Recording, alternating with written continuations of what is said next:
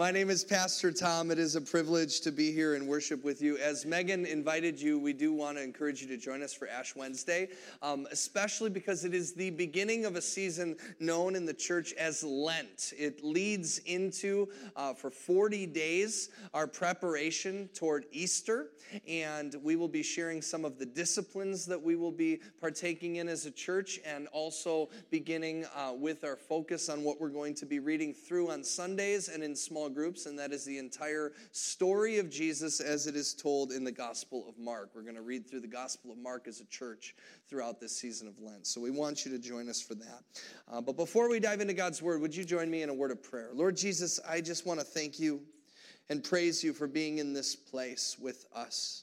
Lord God, would you encourage us through the reading of your word, and would you encourage us through the presence of your Holy Spirit to be drawn closer to you as we dive into a difficult topic, because we believe that, God, you are in the midst of not only the joys, but as Lisa prayed, you are in the midst of the weight on our hearts as well.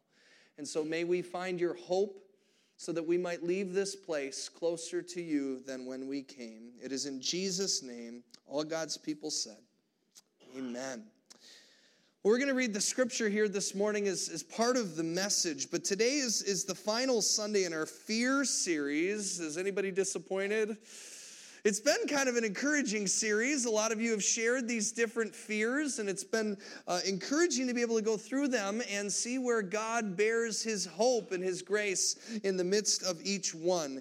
And today is the second half of what we started to talk about last week. We talked about the fear of being vulnerable. So if you missed it, go on our website, sign up for our podcast, however you do that, and make sure to join us and listen to that. But I want to begin by asking you a question. How many of you have ever heard the phrase, God helps those who help themselves?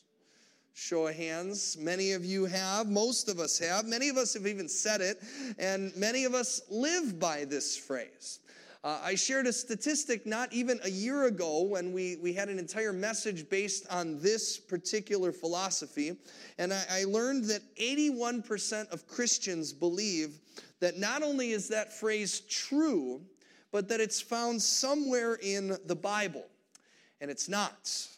There are several origins of this common statement. You'll find it in American Revolution era authors' writing. It was a guy who didn't even believe in the church. Benjamin Franklin wrote it. You'll find it in the Greek, Aesop's Fables. You'll even find it taught in the Islamic scriptures, the Quran. But there's nowhere you'll find it in the Judeo-Christian scriptures, the Old Testament or the New Testament. It is nowhere to be found in the Bible. What you will find is the opposite philosophy, the opposite concept, which goes like this: God helps those who can't help themselves. God helps those who can't help themselves. God, and I could go on and spend the entire morning going through the examples that we learn throughout the scriptures of those who could not help themselves and God in the midst of their lives. Job is an example that many of us are very aware of. He lost everything for reasons that we will never fully understand. And it was in the depths of his despair that he cries out in Job chapter 30, "Terrors overwhelm me. My dignity is driven away as by the wind. My safety vanishes like a cloud. And now my life ebbs away. Days of suffering grip me. Night pierces my bones. My gnawing pains never rest." King David experienced similar seasons of despair, and he laments about them throughout the book of Psalms. Even Jesus came to experience what the prophet Isaiah foretold when he said that Jesus was despised and rejected by mankind, a man of suffering and familiar with pain. Jesus cried when his friend Lazarus died. Jesus' sweat drips of blood in lonely anguish in the Garden of Gethsemane, moments before he would be arrested and sent to the cross. Jesus' final cry before his final breath was literally, and I quote, my God, why have you forsaken me?" But see, he did it with a purpose. And it's where we learn that even in our pain, we can see that God can use it for a purpose. God used the purpose and the pain of Jesus to draw those together toward him who cannot help themselves. It's why the Apostle Paul writes in Romans 8:6 that at just the right time, when we were still powerless, Christ died for the ungodly. Now, it's totally normal human nature to try to be self-sufficient. This is the lure that captured Adam and Eve in this thing we call original sin, right? It was the serpent saying, you don't need God. And it's been going on ever since. And it's also why the transforming power of God in a person's life, the bonding that happens between us and God, and we talked about that last week, happens and is experienced when we reverse the trend of sin by admitting that we cannot take on everything ourselves. Now, some of us learn that truth at a different point in our lives, maybe an earlier moment. Maybe you're like me. I was baptized as an infant, but there was this moment when I was 17 years old when I chose to follow Jesus, when I chose to put him in a position of my life that was more important than my own, when I chose in my head to understand that I was going to need Jesus in my life, and maybe you've had that same conscious decision happen for you as well. But if you're anything like me, you're also eventually going to come to a place, and many of you have, where you learn this truth by living it, where you experience this truth because of something you cannot handle yourself. Like the Apostle Paul last week in our reading from 2 Corinthians. He had a thorn in his side. Remember that passage? And we don't know what that thorn was. I've cited that passage in numerous different sermons at funerals because we don't know what it was. Maybe it was a physical ailment. Maybe it was a physical disability. I cited it a year ago when I did a funeral for a man who had died of a heroin overdose. Maybe it was an addictive personality. Maybe it was a mental illness. We don't know what it was. But we know that Paul was just like you and me because 3 times he prayed to God to remove it. And the way God answered that prayer was he said, and we read it last week in chapter 12, verse 9, my grace is sufficient for you. My power is made perfect in weakness. Therefore, I will boast all the more gladly about my weaknesses so that Christ's power may rest on me. Now, before you think Paul is some crazy person we can't relate to, in Philippians, he says it would be better for me to go to heaven where all of these thorns are removed and gone and to be with Jesus forever. But on this side of heaven, that isn't always the case. And what he has learned and what he's trying to teach us as we read his words is that he's not designed by God to take everything on himself. And by doing that and admitting to that, he has been able to even rejoice in his weaknesses. And he doesn't do that because his weaknesses are easy. He does it because he has experienced the grace of God within them. And that's why he's able to say in Philippians chapter 4, do not be anxious about anything. But because we're all going to be anxious about many things, he says in every situation, by prayer and petition and with thanksgiving, present your requests to God. When we have these moments of fear and anxiety and worry and depression and all of these things, we are to present them by prayer and petition and with thanksgiving to God. And here's how God answers. The peace of God, which transcends all understanding, will guard your hearts and minds in Christ Jesus. And we've come across this word anxiety throughout this season of the series on fear, and we've defined it as being fear on overdrive. It's when fear takes over our life. And what we learned in the very first week of the fear series is that our fears, through the lens of the gospel, become God's opportunities to show us his love. Our fears become God's opportunities to show us his love. And we learn this by talking about the story of Jesus when he walked on water. Remember that story? It's in the Gospels.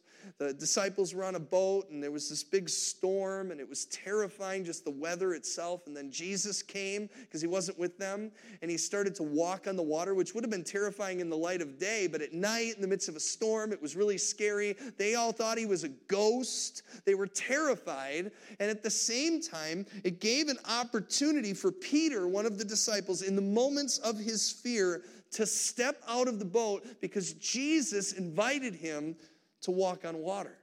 His fear was God's opportunity to show Peter his love. And so today we're going to talk about another storm. We're going to talk about a storm that is far more common for people than I think many of us often realize. A storm that I strongly believe God intimately cares about.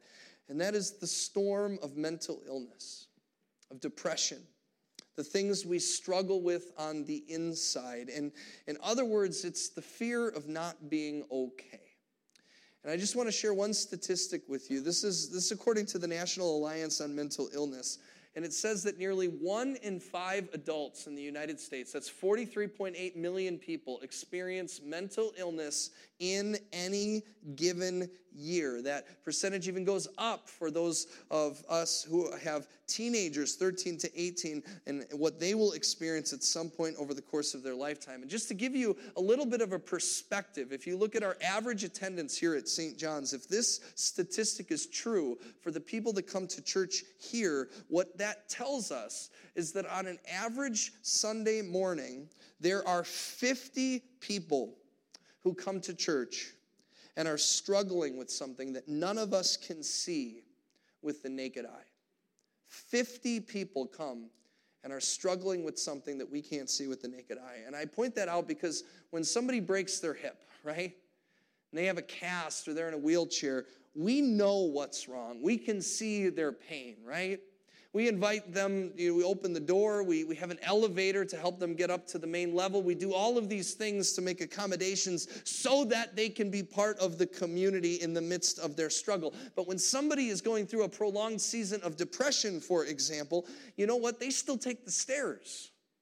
And they might not wear it on their sleeve. When they might even be a greeter, and they might shake your hand, and you say, "How are you?" And they say, "I'm doing well," and they even have a smile on their face. But it doesn't mean that they're not in pain.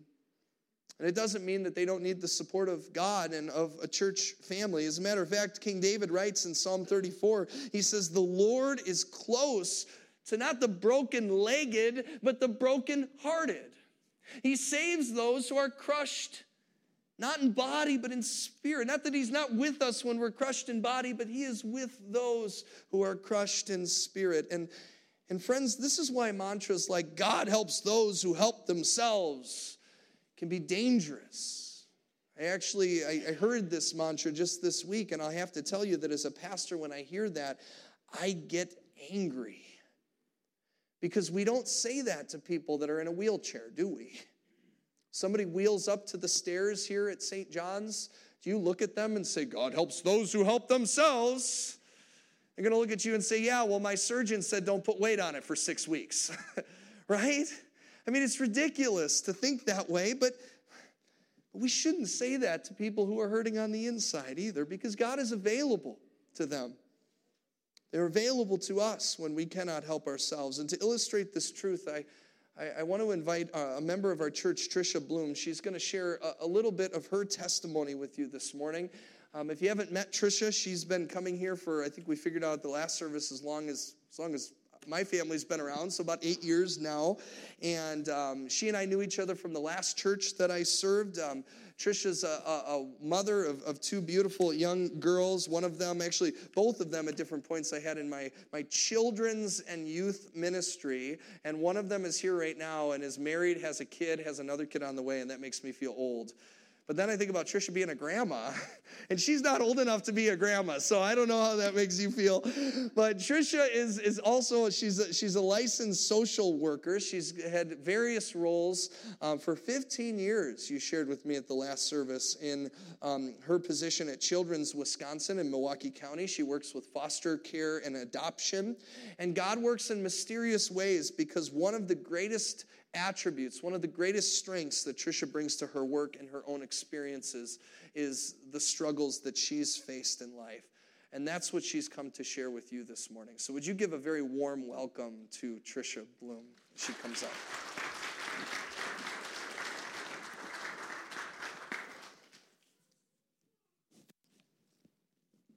Imagine living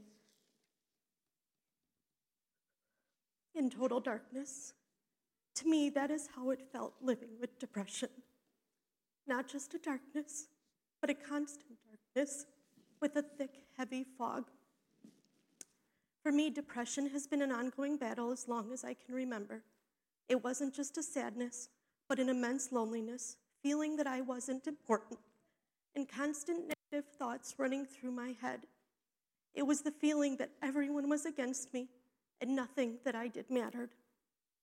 My day would start with a drive to Milwaukee where I worked as a social worker. During that drive, I cried. I had negative thoughts running through my head.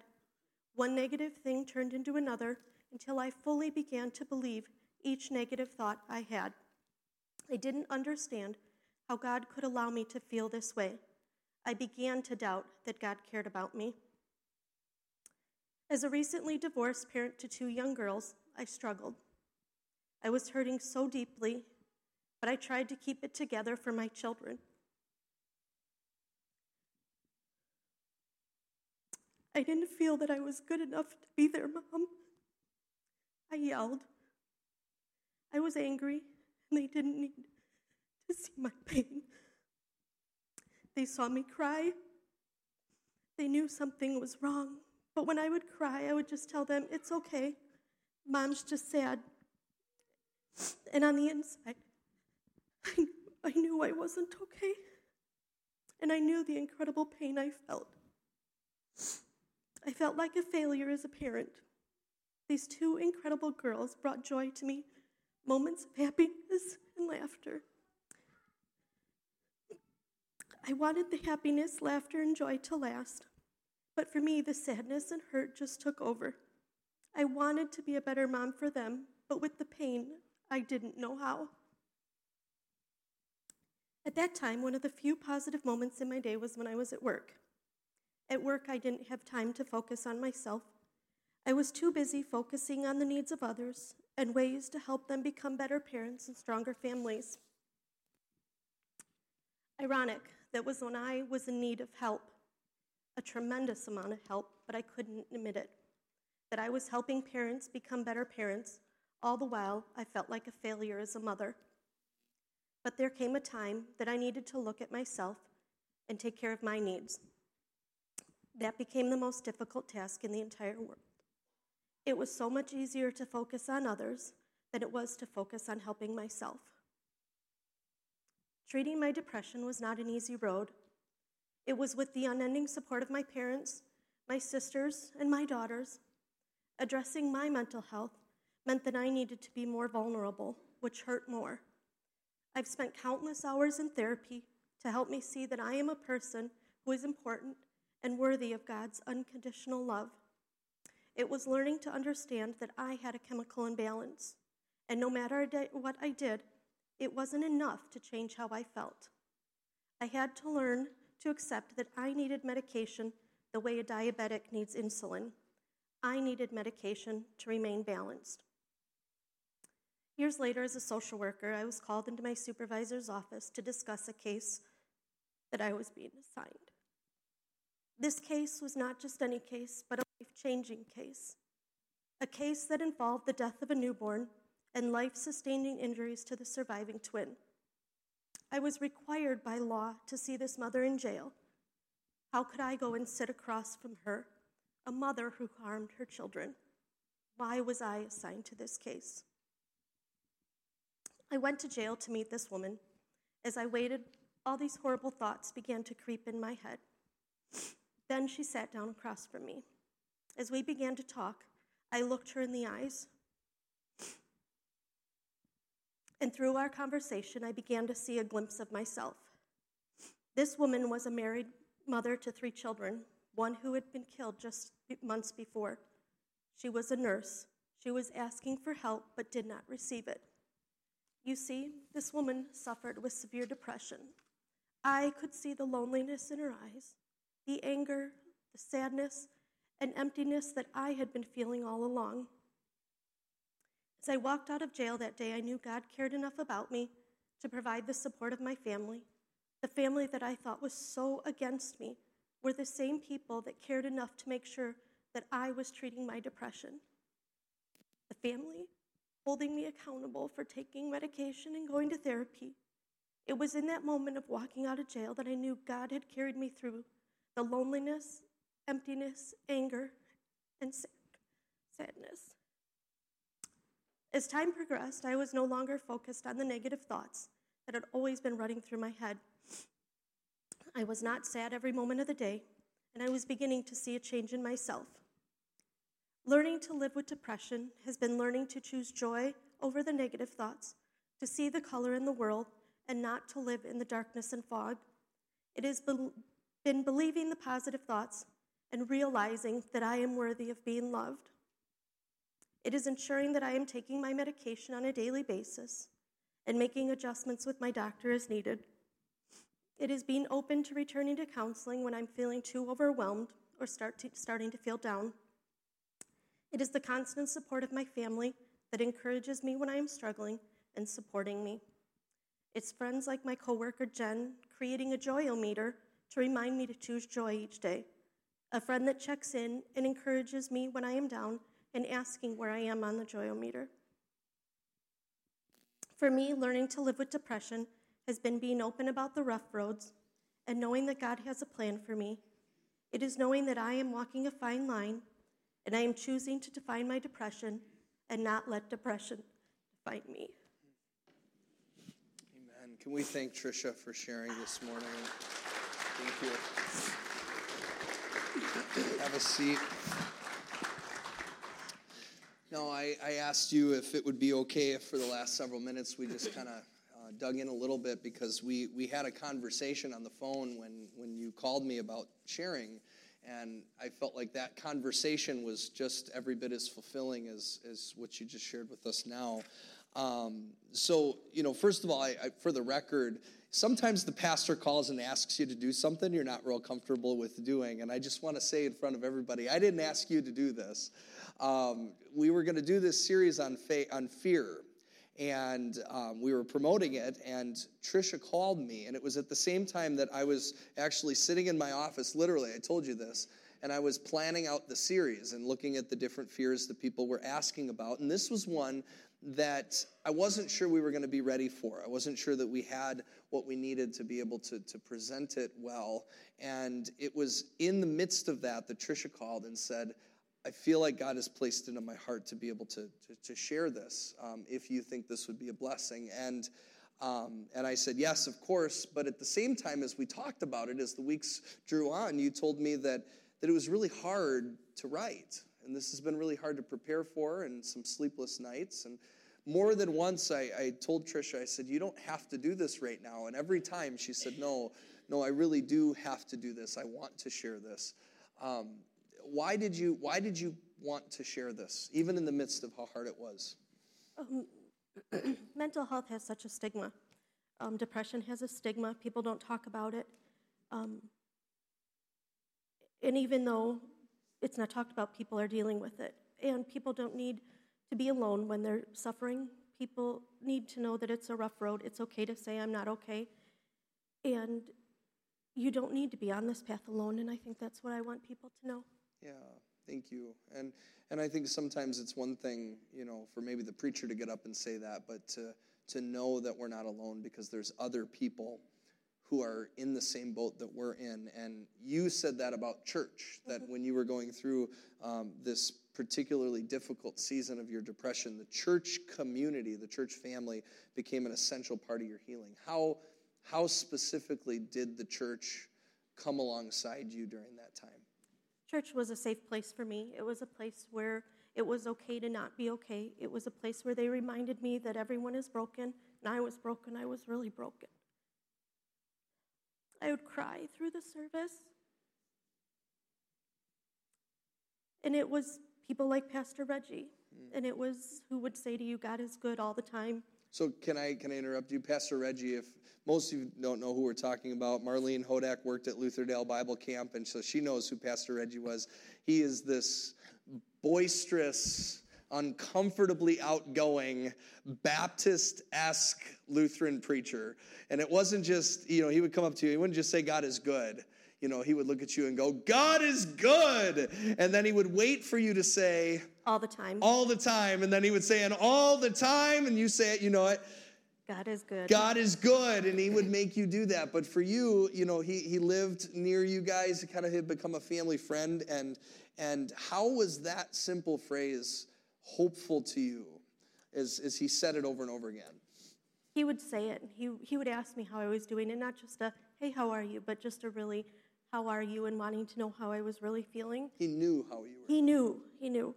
And he would say, God is good, and I wasn't able to say it all the time. And he would say, you need to say it. And I would say it kind of with the rolling of the eyes all the time. And it became to where I realized that God is good, and God is good all the time. And if it wasn't for my faith in my family and counseling and medication, I wouldn't have gotten through that time. Yeah. But that reminder, that constant reminder, and God didn't send lightning bolts when you rolled your eyes at it either, did he? No. A lot of times we don't feel like we can do that, but it reminded me when you shared that of a quote by Martin Luther who said this. He said, we need to daily behold, and it's up on the screen, our life through the gospel mirror of Christ's grace. That every day we need to hear our Heavenly Father saying to us, you're forgiven. Welcome home. You're a son. You're a daughter. You're not defined by your sin. You're a saint. You're victorious. And that was church for you. That was Pastor Reggie for you. That's also faith in general. That's why it's important that apart from Sunday, we listen to things. And I know Christian radio became really important for you to hear those things continually being washed over you. Daily devotionals, prayer, small groups, being a part of smaller community in the midst of our family of faith. And then other people, like your coworker Jen, which you mentioned a little bit. Jen is a follower of Christ and knew a little bit about what you were going through. You kind of let her into that as a coworker. And so she drew up this joy-o-meter, and every time Tricia would walk into work, she would ask, okay, where are we at today? What are we going to do to lift it up? But you had dinner with her this week, and you told her that you were going to share your testimony at church. And what did she say to you? Jen said that she never realized the impact she had on me. She never realized how down I was when she asked where I was, and how much that her little joy-o-meter helped me to see that I needed to choose the joy. I needed to choose to be happy, and what a difference it made in my day. Yeah. But I when you told me about Jen when we first talked, and then when we talked this week, I was shocked to know how little she knew about what you were going through. And isn't that the case for many of us, right? If you're a greeter here or you're not, and somebody walks in and you shake their hand and you smile and you say, how are you? You have no idea what kind of impact that's having on a person. And for Tricia, for you, it was just the simple fact that you were willing to tell her that you were not okay. And that opened up the floodgates for God to put people in your life, whether they realized it or not, that God could use to encourage you. Now, you mentioned that you were newly divorced during the season of the depths of your depression, and that wasn't the only thing that was going on. And I contrast that with, like, my example before. When you break your hip, you might be laid up. And a lot of times when we're dealing with issues of mental illness or things on the inside, everything else continues in life. You've got all of the plates still spinning. And so what for you was going on during that season? So not only was I newly divorced, not only was I depressed, but I was going to school full-time. I was working part-time. I was a mom to my girls, and none of that stopped. Then I graduated, and then I went on as a social worker. And as a social worker in Child Protective Services, you hear, you read, you see all these awful things that people are dealing with. And it was taking it all in, taking all that hurt in and all those awful things in. That was really hard too. It was hard, yeah. I think we can all relate to this. You were going through depression at the same time as you still had to be a mom. You still had young girls who had needs that needed to be met by you. You were a daughter. You were a social worker. All of these other things were happening. And for many of you, you're going through a similar thing maybe. Maybe you have a parent who's fighting cancer, and you're the one who's taking them to their treatments. Maybe you have adult children that are up against a wall or making life-changing decisions, and so you're trying to be there for somebody else while your life continues. and you're trying to keep your plate spinning. And what we learn in those seasons, and what you learned, is that we have limits. And even more than that, what ends up happening is we pay the price for those years that we push ourselves beyond our limits and try to just keep it all together. And that's where God teaches us what Paul says, right? When I am weak, then he is strong, that I need to reach out. And it was out of that season for you that you learn that you have God-given limits and that those are actually a blessing for you. And what are some of the ways that those continue to bless you today? Knowing my limits has really taught me to focus on the things that are important in life, to be present with my family, to enjoy the little moments in life. Knowing my limits also helps me to know when I'm starting to feel down, when I'm struggling, and it's a warning for me that something in my life needs to change. Sometimes it might just be saying no, which I'm not good at, as a lot of people are not good at. Is anybody here good at that? And with my work, it's also understanding that all these terrible things that people are going through, that I can't fix everybody. People need to fix themselves, but I can walk alongside them while they work to be better. It's maintaining those healthy boundaries for me. Mm-hmm. Or God needs to come alongside them, right? Recognizing it's not all on your shoulders. Yes. And you've been doing this for 15 years, you said, and I share it often. You know, my wife and I are licensed to the same agency. We've never worked with you, but we've worked with a lot of social workers. And what often happens is one of two things. And I was talking to a nurse at the first service, same thing there. In the helping professions, either you become burned out and calloused, or you leave. And there's a high rate of turnover. And I can say this just knowing you, Tricia. Tricia's not either one of those things. She continues to be empathetic and come alongside people in deep care and concern. And it's because you've learned that you have these limits. And you've learned the warning signs when those limits kind of come up against you. And I think of it like a check engine light on the dashboard of our car. And I shared this at the first service. Our two oldest boys, they went to a spelling bee. And one of them got second place, one of them got fifth place. And somebody at the last service said, "How did they do?" It's not part of the story. And what is part of the story is I was driving there, and it was about halfway there, the check engine light came on my car. And we were running on time, which for us was a little bit late because I wanted to get the kids there early. So we had no time to stop and deal with it. And so I thought, I'm just going to plow through. I'm going to we were driving all the way to Kenosha. We were only halfway there, and I'll deal with it later. But I remembered the last time my check engine light went on, and I brought it to my mechanic, and he said, "It's a good thing you did it because your engine would have blown if you didn't do that."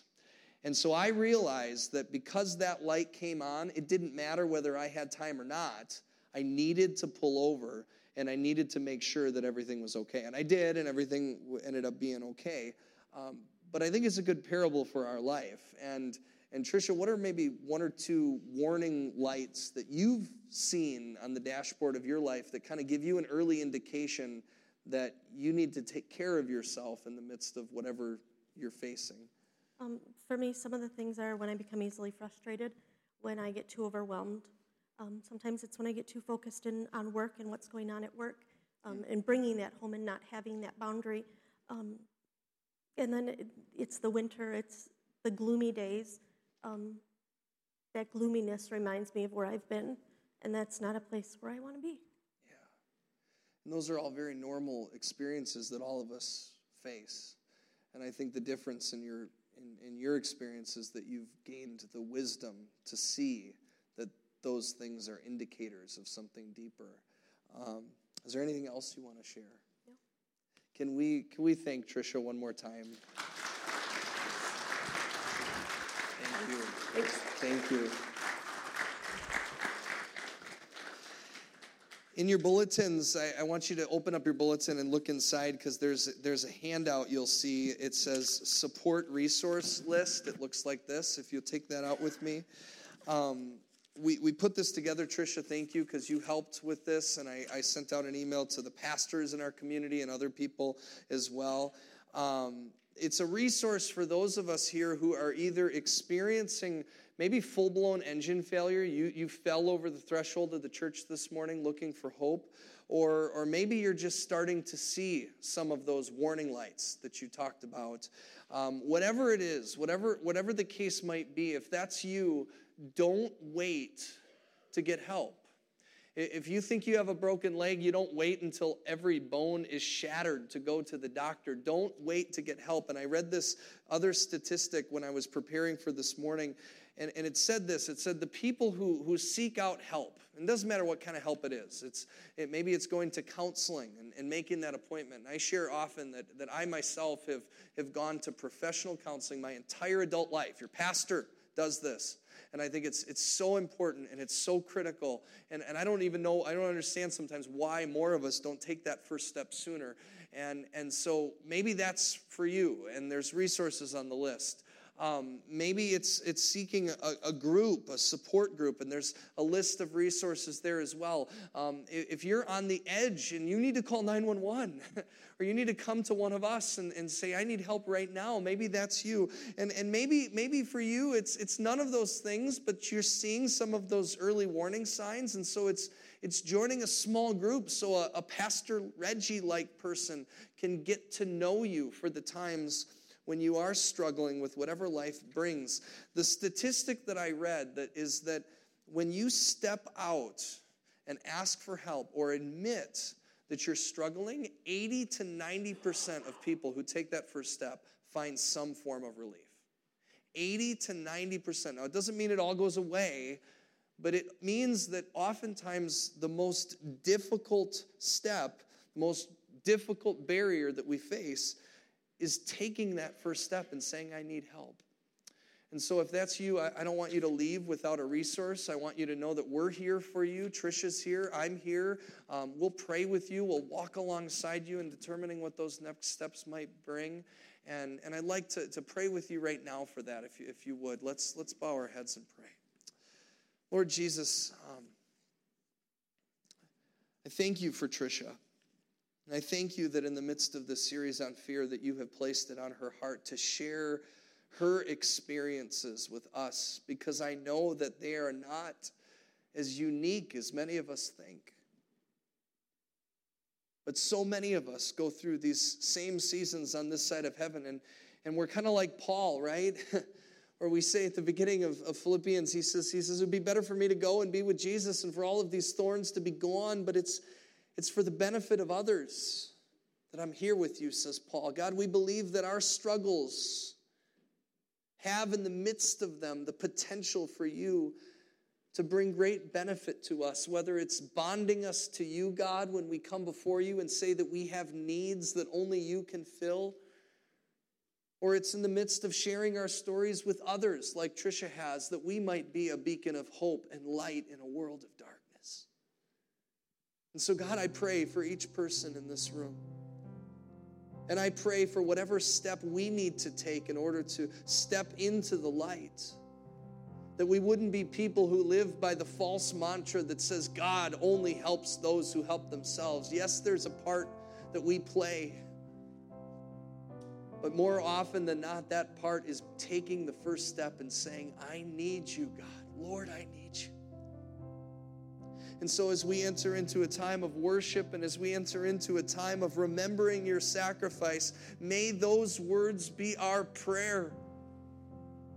As we open our eyes, I'm mindful of what today is in churches all around the world. It's a day known as Transfiguration Sunday. It was a day when Jesus took his closest disciples up to a mountain and they saw a glimpse of heaven and of God and they wanted to be there.